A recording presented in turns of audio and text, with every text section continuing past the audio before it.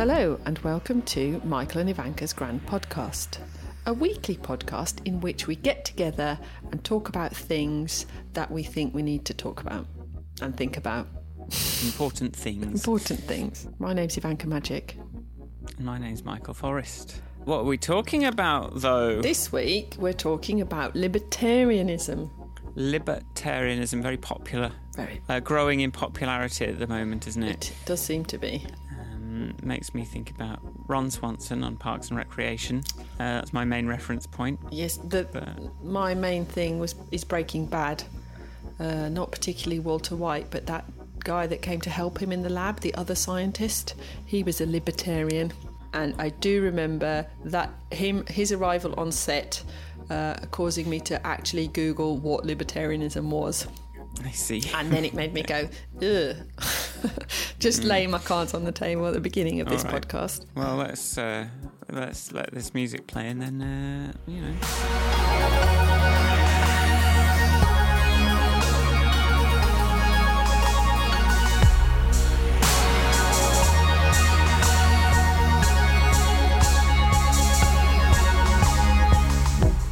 How are you, Ivanka?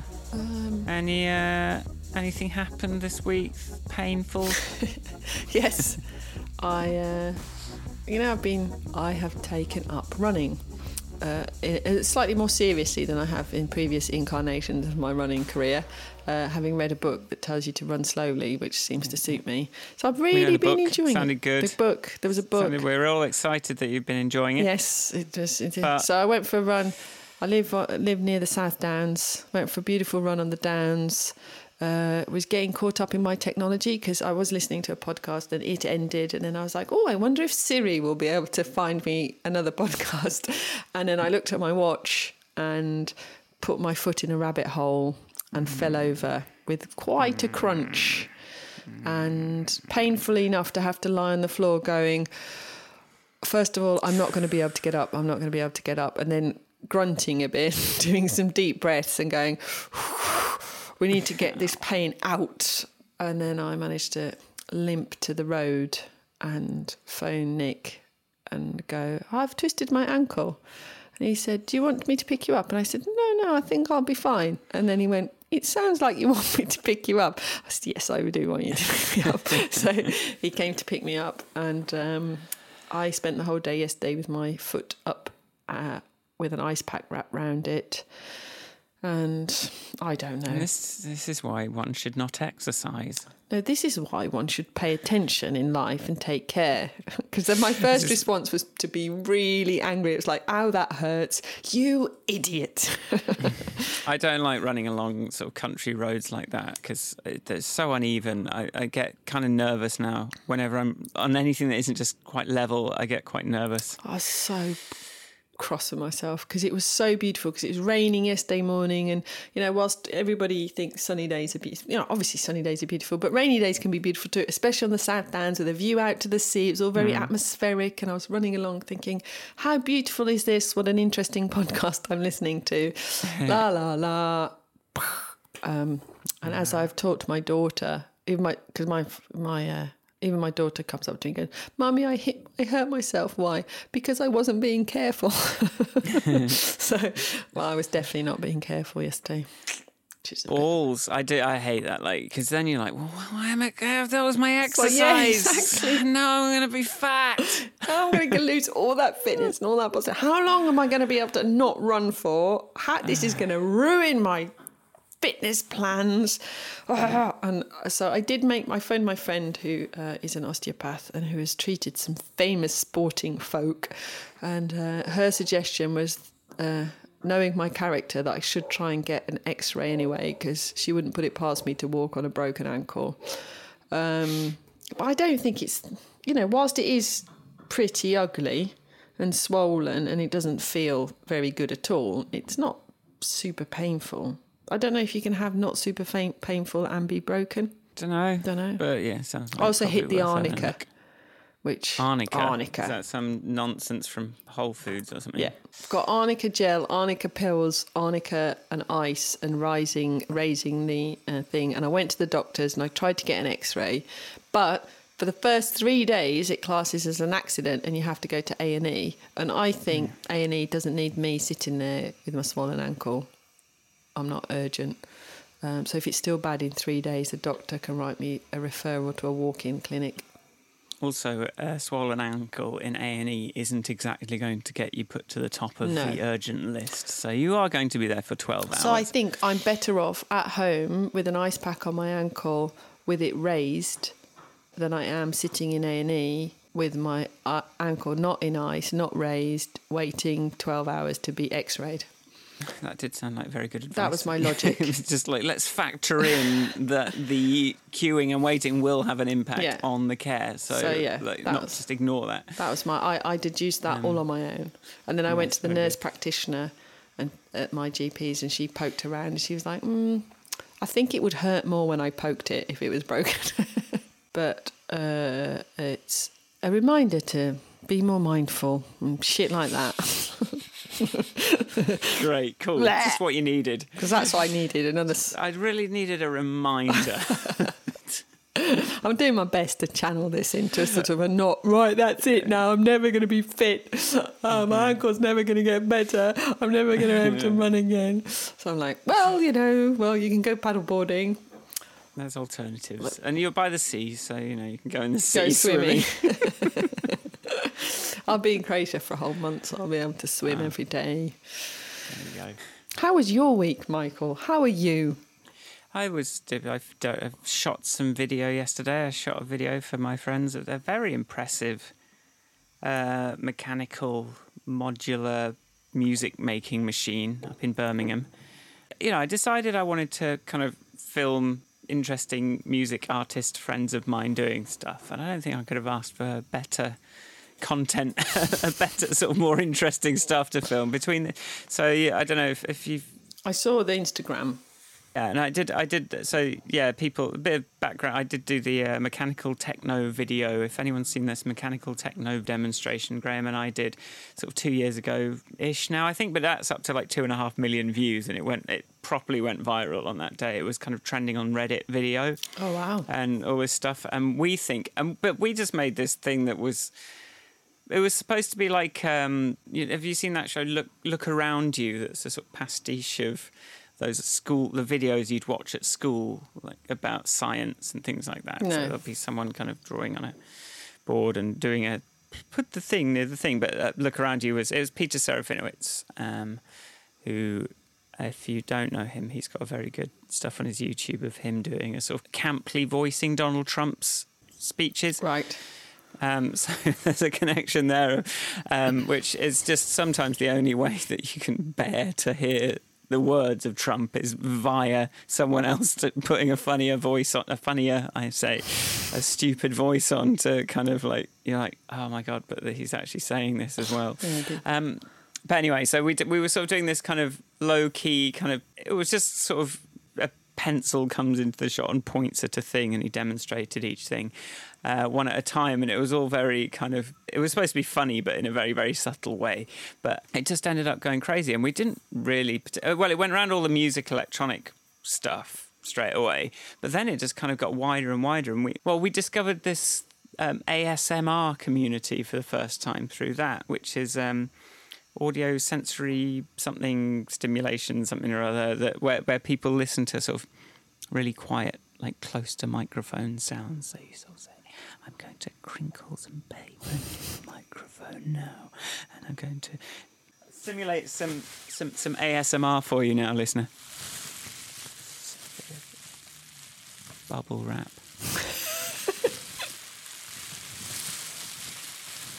How does that make your hairs stand up, listener?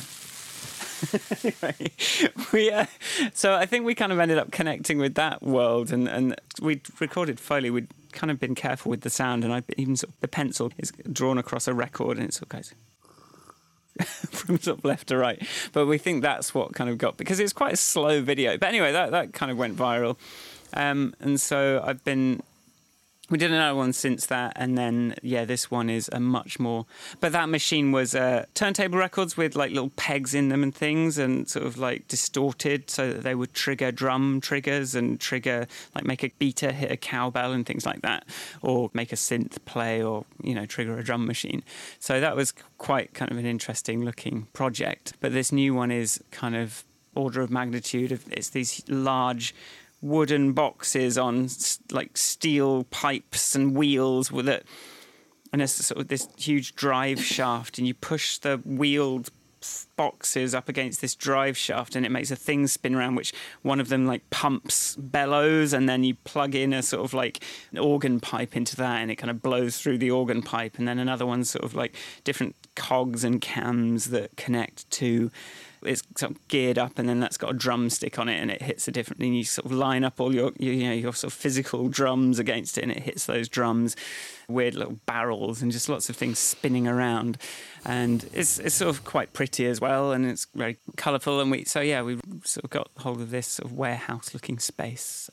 And we just spent yesterday just hell for leather shooting this, quite a few pages of script. We needed to get a lot of stuff, and it was me kind of manning 2 or 3 cameras, and we had all the audio to record, and we had lots of things to demonstrate. But we got through it pretty well, but it was absolutely exhausting doing that. It's just you're kind of on your feet and just sort of like really kind of tense all day, because you can't really afford to make any mistake with kind of messing up the video recording or audio recording, because Sam Underwood has this crazy... Well, he's got a workshop and then another studio he's got quite a lot of space, but he's like right out in the middle of nowhere. And like, if we'd made any mistakes and had to do it again, it would have meant 2 hours just driving to get there and back, and loading it all up, and taking everything up these big stairs, and just it was a lot of pressure on that recording going well, because we weren't really going to get any do-overs. So you're kind of worried about, batteries are running out, and things are flashing, and it's like, this is acting up, and it's just quite intense. But I think we got everything we needed, and I've got to edit it now and kind of consolidate it all and bring it together, and hopefully we will have... the dream is we do even better than last time, but at the same time, I think it's probably... I think that just caught some weird kind of thing that we didn't even know anything about. So I'm sure this will go... I'm sure people will be interested in this, but we'll see how it goes. Well, but I've got a few days. Even a couple of seconds on Instagram are quite fascinating and unlike anything else I've seen. I don't know who else is doing anything like this. And the whole thing is, this thing can just kind of grow. And they've got a lot of ideas about it. But anyway, so it's an interesting project, and that's going to be my life for a few days. I was glad I had that project to do, just because I was still having a bit of a depressing time at the... I don't know, I'm in a sort of strange... in between committing to, I'm not sure what I'm trying to do with my life at the moment, and it's been bringing me down a bit, just trying to just make sense of it, and still not really clear on what I want to do. But I always tell people the best way to get out of depression or feeling low is to do something for someone else and just focus on someone else's thing for a bit. So, the morning that I was like, what am I going to do to get out of this slump? It was like, oh, well, I could just go up to Birmingham, because I kind of start on that early and do some interviews with the guys, and kind of get rolling on that and just not think about my stuff at all.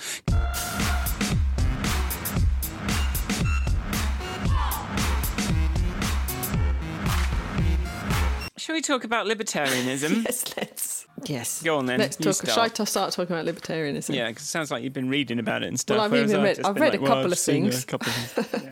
I've read a couple of things.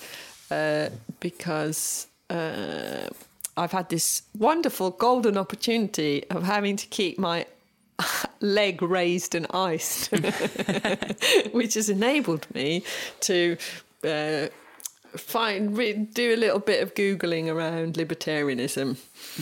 And so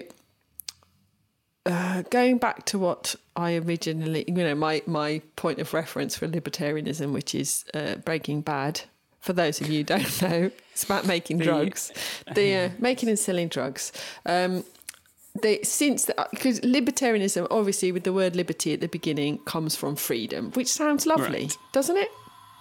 Everyone seems to, freedom is an aspirational thing. Yeah. Certainly we are very keen on getting our freedom. Yes, we are. Freedom from the oppression of work. Happening. Yes, there is some building work happening in the background. Freedom from loud outdoor building noises is not something we're currently enjoying. But listener, just, just bear with ignore us. it. But, it does sound really lovely, libertarianism. Freedom to do what you want and how you want it. Freedom to be prosperous.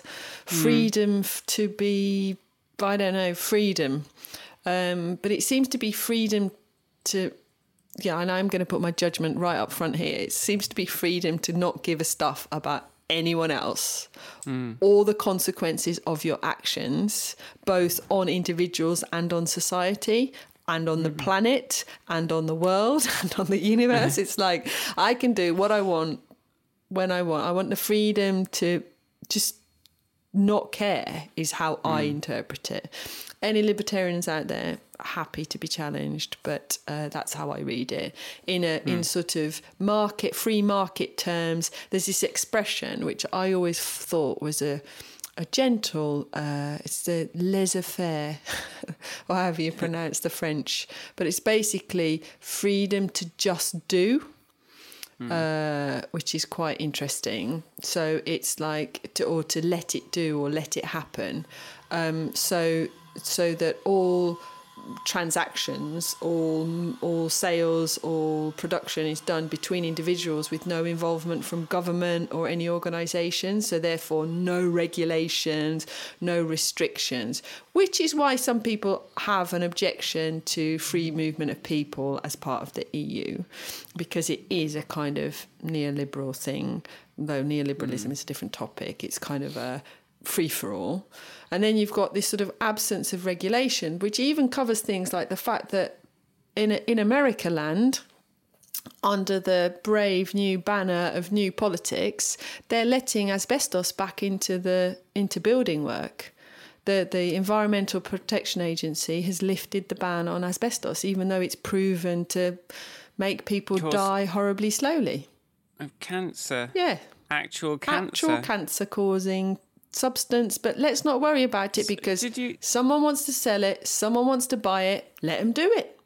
So how did this come about? I don't know. Is it under Trump? Of course, it's under Trump with his new non-environmentally aware Environmental Protection Agency people. He now gives jobs to people who are all about the money.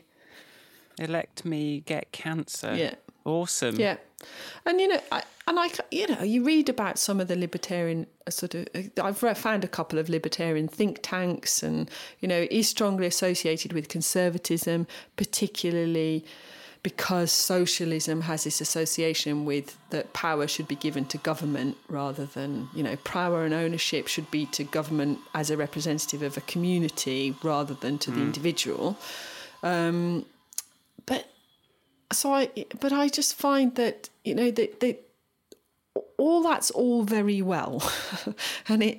But it's, how can you rub along in society without, because it means no laws at its extreme. There's this funny article, like a satire in the New Yorker, which talks about the Libertarian Police Department. And, it opens with, I was shooting heroin and reading The Fountainhead in the front seat of my privately owned police cruiser when a call came in. I put a quarter in the radio to activate it. It was the chief. It's like everything's up for sale. Everything costs money. Everything is privately owned. You can shoot up heroin if you want to. That it's that sort of... What I do in the privacy of my own home. It's my business. And it's the absolute disregard for the effects on anyone else, isn't it? Absolutely. It's like, we've had a loft conversion in our house and we had to spend a lot of money putting in a sprinkler system to meet fire regs. And part of mine's like, what business is it of anybody's whether I die horribly in a fire? It's like, if I want to die horribly in a fire, that's my problem. And it's like, because it was that or put a wall in and create a fire escape. But But we wanted to keep the open plan nature of our home. But, you know, if my house did catch fire and I died or somebody staying in here died, there's nothing to say the house next door wouldn't also catch fire. And, that, you know, it's like you can't live in a... It is not... You're not isolated. You're not isolated. It's so impossible to be isolated. And maybe in the Wild West, when you galloped on your horses and raced really fast to put a claim in a piece of land and you had no neighbours for miles... A little bit of your life was quite isolated. So if you chose to carry a gun or shoot people, you know, kind of... but that was the Wild West. They were lawless. People were dying all the time. That's why they call it the Wild West. So... Because it was scary. It is scary. So the idea of... And, you know, I've been thinking about it. If we do devolve into a truly libertarian society, I think I'll be all right. Well... I don't mind chucking some rocks at people. I don't know. It's just such no, but it changes. It changes what your skill set needs to be to start to have to encapsulate things like subduing assailants on a regular basis, which isn't my idea of a society. No. Like, I would much rather delegate that to someone in a hat that kind of comes around when I call a telephone number. Yep. Exactly. Like, why do I have to do... Because it's sort of like that. Yeah, I could probably... Yeah, I could try and do everything myself. I could be self-sufficient. I mean, but then I wouldn't have time to do any... You know, you just spend your whole time just... Doing everything. Kind of surviving, wouldn't you? And so what... And where's the... I don't know, it's kind of on a certain level sort of lacks imagination, doesn't it? If that's you know, you want to make your life about surviving instead of your life about creating doing something a little bit more, creating. I think that's that's kind of the, and it's like if we, and you know, yes, you could level this argument at the EU that it's full of regulation and you do have to make sure that your medicine has been properly tested on human beings and is fit for consumption, that your food is fit for human consumption, and it constantly builds on what we know about what is healthy and what is good ways to prepare food, that we don't damage the environment too much, that using asbestos will cause cancer, that, you know, yes, but... And you could say, oh, well, but do we really need this level of health and safety on a thing? Haven't they gone crazy? It's, you know, political correctness gone mad. It's health and safety gone mad. But all it's trying to do is sort of document things, turn things into regulation and law as we learn that they're good. But and then you get someone to. So Donald Trump is sort of, you know, is in favour of deregulation, but he's also sort of like anti-drug dealers. Yeah. But so obviously you want to draw the line somewhere. So can we? You know, you're not getting rid of the line unless you're going to say, okay, well, we'll just have open, you know, crack dealing in the streets because that's, you know, the nature of the direction that you want to go. But he obviously isn't going to go that far. So you've got to make a decision at what scale, and maybe stuff that gives you cancer is on the wrong side of that thing to kind of deregulate. Yeah. It doesn't take a genius to know that, to realise that. And how has the EPA managed? Obviously we grew up knowing that asbestos equals cancer. Didn't the people in the EPA grow up that way as well? How does this happen? They're not going to get cancer. Well, they're never going to go into one of these buildings that I don't know. Gives you cancer. Like, it's a mess.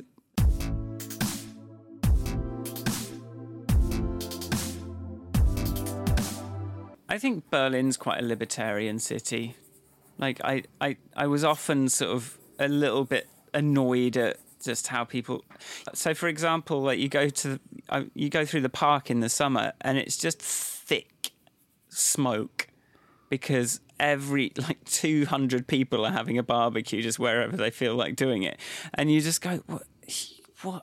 This is just horrible because everyone's just doing whatever they want. And you sort of wish there were rules about, you know, not doing that. And there's areas in the city as well where it's just debris everywhere, and then like these tents and everyone's just sort of like living in a tent, or you see people out on the river and they're just sort of doing...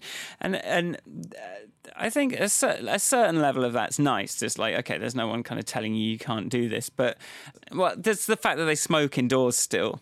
was probably the worst one for me. Like, what is this? Like, why is this still happening? Like, just because you want to smoke, I have to now have my evening and clothes ruined. You know, I have to wash them again. It seemed kind of sort of selfish. Yeah. And I get angry about libertarianism when it affects me in a negative way. And, you know, that's why we do have these rules, so that we're forced to think about these things. Even if in the moment I'm going to be like, oh, well, no, why are you telling me what I can do, what I can't do? It's because it affects other people and you might not have considered that. But, it's things like, so if you remove the rules... So I've always thought of Berlin as liberal, not libertarian, but so I don't know how to comment. It's like... Brighton is a very liberal city, but I wouldn't say it's libertarian. Well, I wouldn't have used the word libertarian, but then I was thinking about it, and I think there is a bit of that. Like, people just like, I'm just going to do whatever I want. I mean, I don't think there's people with guns walking around. No, I think Brighton still's on the... I think there's some elements of liberalism or liberal thinking or open-minded thinking, like around, inclusion of different people in society, not excluding people of, because of sexual orientation, and drug consumption, drinking, that kind of stuff. That it's sort of liberal and open-minded to say, well, if it's not harming anyone else. But then, as we all know, the drugs trade harms many people. So, but my neuro-linguistic programming responds to the word, or certainly used to respond to the word libertarian with a sort of like open, like this is an open thing, it's about freedom. But with the sort of politics behind Brexit, the ambitions of it is to deregulate. So when you walk into a shop, at the moment, I can trust reasonably well that the food I am buying is safe and doesn't have any particularly, but there might be some chemicals in it that we haven't yet worked out if they're good for you or bad for you, and there might be some stuff in there that is potentially controversial, like genetically modified stuff that people aren't I don't personally, I'm not, but that's a different topic, but there's stuff, but you can make informed decisions. You can go, right, this is organic, this was a friendly farm, animal welfare friendly farm, this was this is cheap, this is this was packaged in England, this is flown from Peru. You can make some informed choices. Now, if we're going to have no regulation, what is there going to be to force food manufacturers and sellers of food to do anything other than go, try this, it's delicious. It's like, or even like the traffic light systems on food, this is really bad for you, but you're welcome to eat it. I'm happy with that. That's enough libertarianism for me. We have put loads of sugar in it. It's up to you. But even that potentially is libertarianism too far, because it does affect society. It costs us when people are really eating, unhealthy. Yeah, it comes down to the short-termist thinking, or kind of like what your immediate perception is, and just kind of valuing that over learning and the body of knowledge and kind of the importance of society, and that like government isn't separate. I mean, it shouldn't be. Like government but I think in the same way that the government should be the people. Yes. Making decisions in the same. I think companies should be the people in the company, but obviously it sort of works a bit differently because the one person with the money to start it is the one that's kind of getting everything out the end of it. But I think we kind of want to rail against these things that seem external, but we need to see them as as us, and then it becomes a different thing. It's like, okay, well, another part of me did notice that something was carcinogenic. The assumption is that all government or central control is bad. That is the assumption behind libertarianism, that having a degree of control over certain things or a degree of regulation, control itself has a very negative implication, but regulation just says, let's all agree that we're not going to put poison in food for human consumption. Okay, yeah, cool, right, we've all agreed, carry on. There is much wrong with government, but I think the principle of a government existing that is there to regulate against badness is not a negative one. I mean, there was a thing on the radio this week about a lot of paediatricians have got together trying to put pressure on the government to change their advertising regulations, because even though fast food aren't allowed to advertise on children's TV and children's channels, they can advertise on pre-Watershed family programming, so on X Factor and all those kind of things. And so there's a pressure to say that all that advertising for fast food and junk food and all that needs to be pushed beyond family watching, so where really children are very unlikely to see it, because we need to protect them. It's not just children seeing it either. Well, no, but adults, everyone. I I think we got rid of smoking adverts. I think we should get rid of freaking chocolate bar adverts as well at a certain point. Have you watched that Hugh Fernley sorry Hugh, I can't, your surname won't go in my head. That thing on sugar, because he goes on about, it's quite interesting. You don't have to, it doesn't take ages to watch.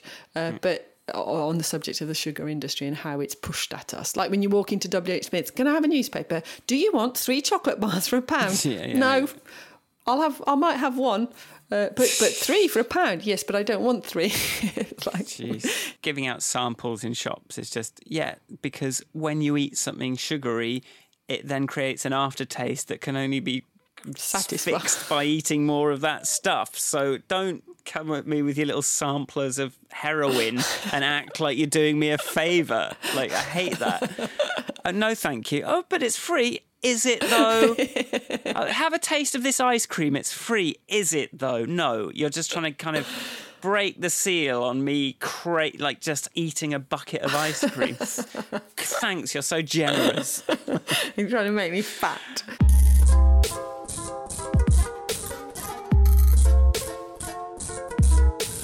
Well, I want to talk about this gun ownership. Right. And just general weapon ownership, which is a big problem in the US. But actually, there is someone I know that has a gun collection, like crossbows and things like that.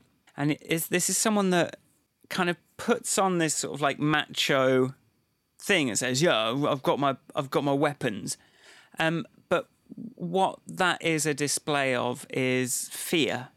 Yes. It's but which comes from distrusting sort of authority, a distrust of government. Because if you distrust the police, then of course you've got to have a gun because they've got guns. But if you're living in that world of fear for your life, then, well, don't try and dress it up as some macho freedom thing. Be honest about it, which is you're scared of the government coming into your house and stealing your stuff, because that's what you're actually. And I don't know. It's to me, the things that gun owners think about themselves are actually, if you examine it, a completely kind of what's the opposite of their values. They're just afraid of something that we're not afraid of. So this thing about fear is that is kind of proven by science in a real article on the internet that I found and shared, which is that it is about fear. And so a situation that I might react to. So I am aware, because I'm a thinking, reading person, that all is not brilliant in the police force. There are people with prejudices. They have a terrible history of racism and all this kind of thing. What I am willing to say is that I want a police force. So how can I help make this police force better? What do we do? Yes, I can criticise it. Yes, I can share, reading that Why I'm Not Talking to White People About Race Anymore thing. The book is, gives you plenty of examples of what's wrong with society, but it doesn't say let's throw it away. It doesn't say, right, let's all tool up and go for a fight, go and smash up the police station. It's we need to we need to move beyond this. This is a thing we've identified that's bad. Let's make it better, not let's put a tin hat on and get some guns. And it is a weird, you're totally right, that it's a really weird conflict of somehow these people that have got loads of guns look, want to be associated with as brave, macho people. And I think there's women and men in this, but it is a particularly, seems to be a manly thing. But actually, they're showing how afraid they are all the time. And imagine how tiring life would be if you were that afraid all the time. I suppose that the swagger comes from the fact that now you do feel like you can protect yourself, right? You do have the strength to protect yourself, which you didn't feel before. But there is a difference between those sort of like, you know, your Charlton Hestons who are like kind of flagrantly, you will never take my gun from me sort of thing, versus like, you know, an oppressed minority or oppressed kind of members of society kind of getting a gun because they're scared, but they're not allowed. Yeah. But so one gets to be called libertarianism and the other one just gets to be called crime. And is there a real difference? Not really. It's just about, but ironically, you know, the people whose fear is more justified are the ones that are going to then get thrown in prison for exercising their libertarianism by the people that don't really need that because they're already kind of fine. Yeah. You know, Charlton Heston, you're going to be fine. No one's coming to your house to murder you. Well, they might, I don't know. But that's not... your gun's unlikely to save you in that situation anyway. So I think this fear thing is... certainly applies to gun ownership, for sure. And then, I think you're right. We've now got... I'm just going to say just for the listeners... It's now raining on my roof as well. So this episode is going to be you're going to have to just filter out some work sounds from Ivanka's side and some rain sounds from my side. And I'm really sorry. There's nothing I can do about it, unfortunately. Don't. Just forgive us, and hopefully, 37 episodes before this have been pretty okay. So just bear with us. Give us this 1 week of just annoying sound. Whenever people do talk about this on podcasts, I can never hear the sound they're talking about. So maybe it's fine. On the positive note, though, if it gets a bit heavier, the rain here, it will stop the roofers.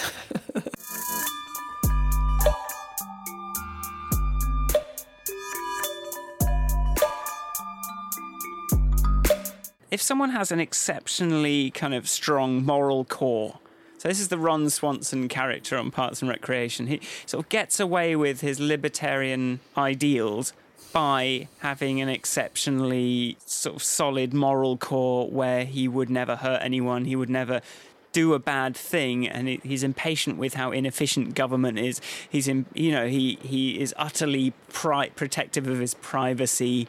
He's utterly sort of like, gun owning, hunting. He will do what he wants, but we forgive him because he has this unshakable moral core.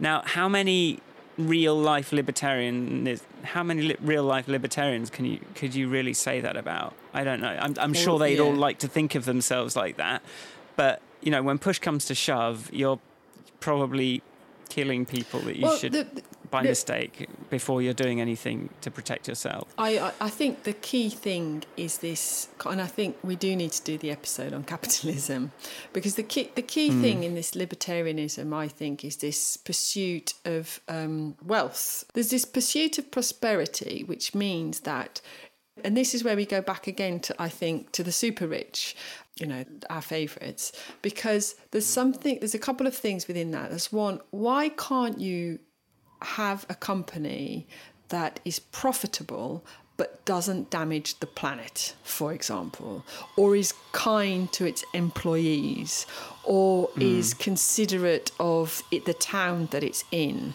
or is that extra 3%, 5%, 10% profit really worth, or even 50% profit, or 20%, what's the number that's worth pursuing so much that the impact on the environment, society, people, your employees is worth it? So how much more important are your needs really than everyone else's? And beyond a certain level, how much more money do you need to make?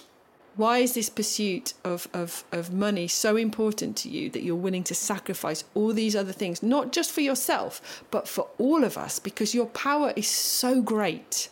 Like an Amazon, a Google, an Apple, all these big companies have so much power over us. I was saying that, yes, there's things with the police force, but let's address them. The thing about climate change and the state of the planet and pollution that's really freaking me out, and there's no other expression for it, is that we're past a point of no return now with climate change. And we are still, and I say we, because, and by that I mean the whole world in one. I know I personally, I'm not blatantly going around, but I'll put myself in the mix. And I read a Naomi Klein article, which was quite interesting on this topic. But we're just like the teenagers at the party going, yeah, I feel really dizzy and really sick, but I'm going to have another beer because, you know, and it's just, there's a point at which I think we have to have central regulation that says, I'm sorry, you can be as rich as you like within the confines of not destroying the planet. That's got to be the minimum, surely. My response initially to what you're saying is that you've got to make more money because you're keeping score and you want to win.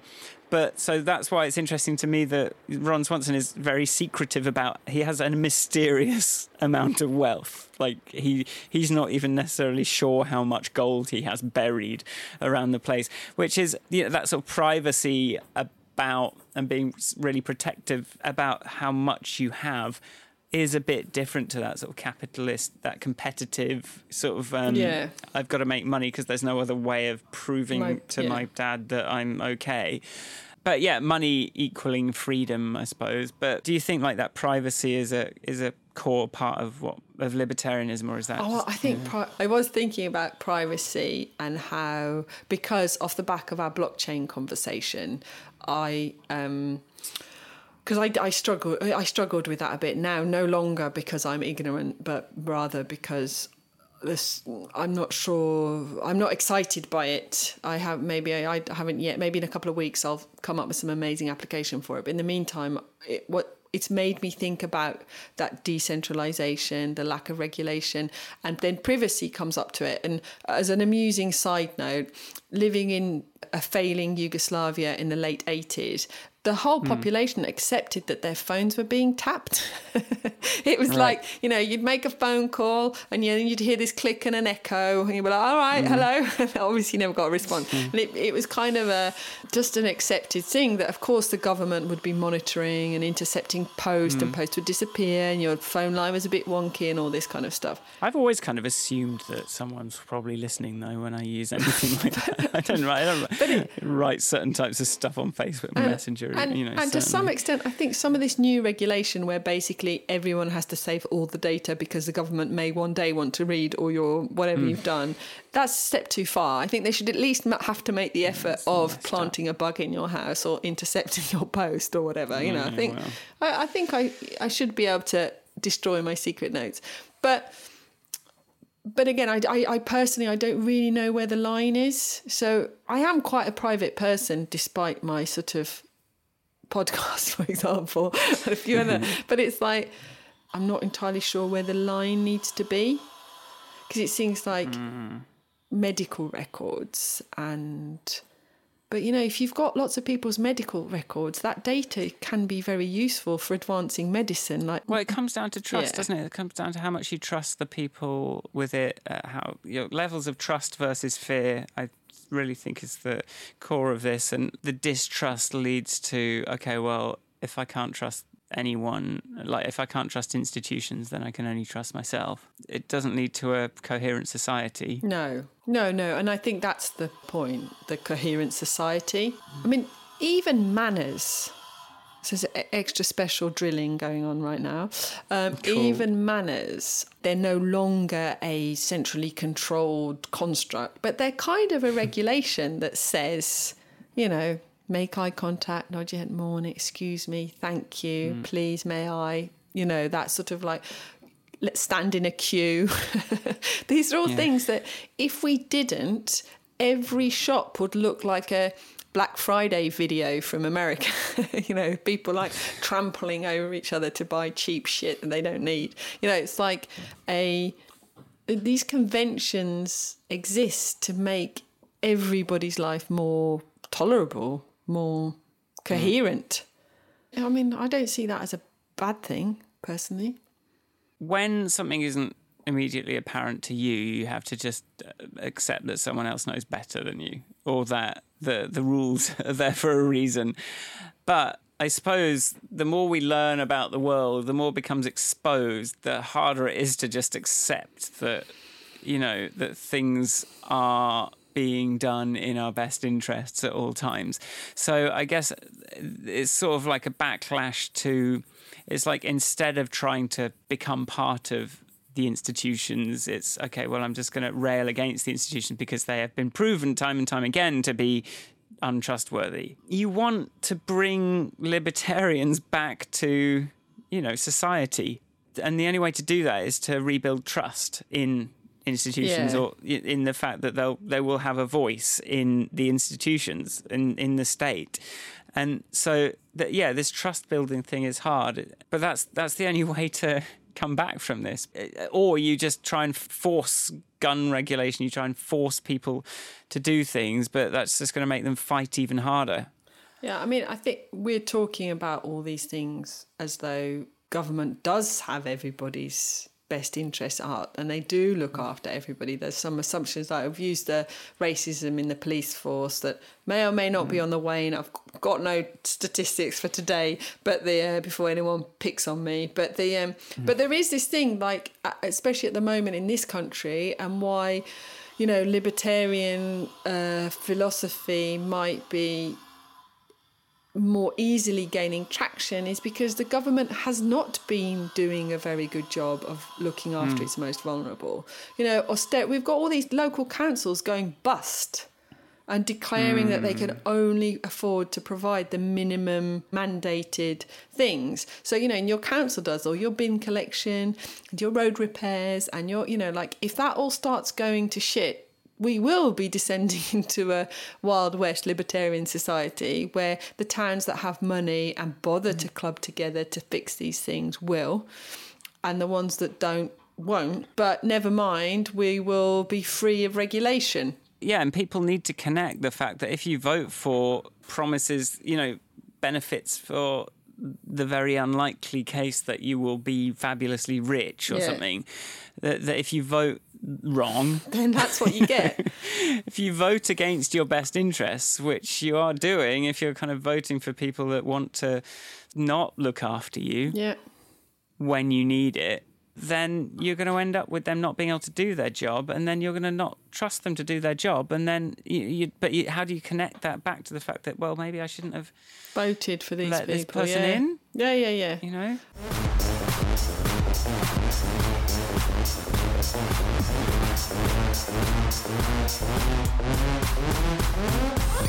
Choose better leaders or stockpile cans of beans and guns. I mean, I know which one I'd rather have. So it's up to you. I think it's this basic. So there's lots of articles around the moment about democracy's broken and it doesn't work. I think democracy requires the active participation of its citizens, and if there's no active participation in the process, and people don't vote, or they don't inform themselves before they vote, or they don't have, then democracy doesn't work. But what I've realised from talking to you every week about stuff is, you only get a vote every so often, but the person who has been elected still has to listen to you, to anything you have to say. So your opportunity to influence things does not begin and end at voting. And whether or not you voted, you can still email, you can still tweet at people who aren't doing a good job and affect things. They have to take it into account. And that's something, it's not just this kind of binary once every 5 years thing. It doesn't have to be that way. So participation isn't just like voting and trying to figure out who to vote for. Not that I've done this, but it's something that I didn't realise, and I'm 40, it doesn't just begin and end at voting, which it's too much pressure on that thing, if you're not sure and if you kind of think they're all the same. But you can still, communicate with the people and give them ideas and make them aware of, force them to empathise with you. And the more people that are doing that will improve democracy. It will, yes. You have to go. You can go and talk to your local MP, and you can. I mean, my family we're quite good at that. Well, it's Hi. usually Me again. It's usually sort of like people. It tends to be associated with crazy people in the people in the community crazy enough to turn up to the local government meetings and try and say something. So it's just sort of immediately like ignored. But if you're smart and you make a good point, I feel like there's opportunities. I think influence things. I think that's one of I don't know. In all of this, I have moments of optimism, like in the way that Boris Johnson this week. I think he's hoping to swerve any repercussions from his Telegraph article. He published an article where he talked about women who wear the burqa. It was just school playgroundy behaviour, frankly, from somebody who allegedly has aspirations to be our Prime Minister. One thing that gives me optimism is the fact that perhaps Boris Johnson will not be able to hide because the population can put a lot of pressure on noisy pressure on the Conservative Party to deal with him. A Tory peer woman who's a Muslim, she said that he's basically, she called it, apparently it's a thing, dog whistling to right-wing extremists. Because he's kind of, throwing in a little jive that's not it's unacceptable, but it's not massively offensive. Well, there's a lot of that anyway, it's not like... Anyway, I don't know how to phrase that, how to describe it, but it's kind of printable in the press. It's not hate speech, so it's not a crime, but it's enough to go, shh, I'm in your gang, hi, follow me. And, that's what's terrifying about it. That's that sort of I want to be leader at all costs. Blech.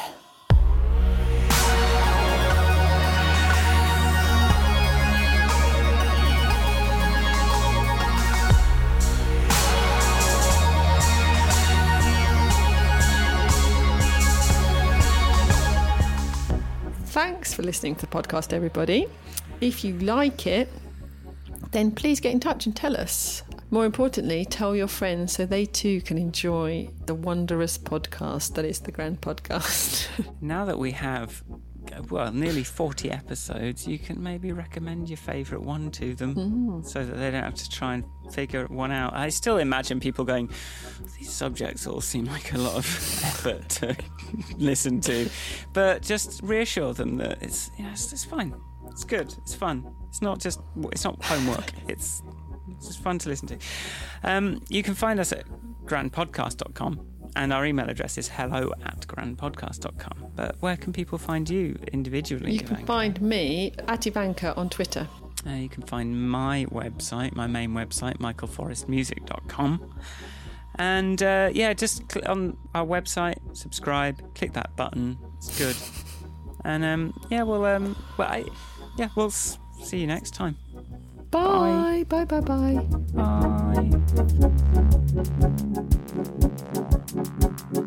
Bye.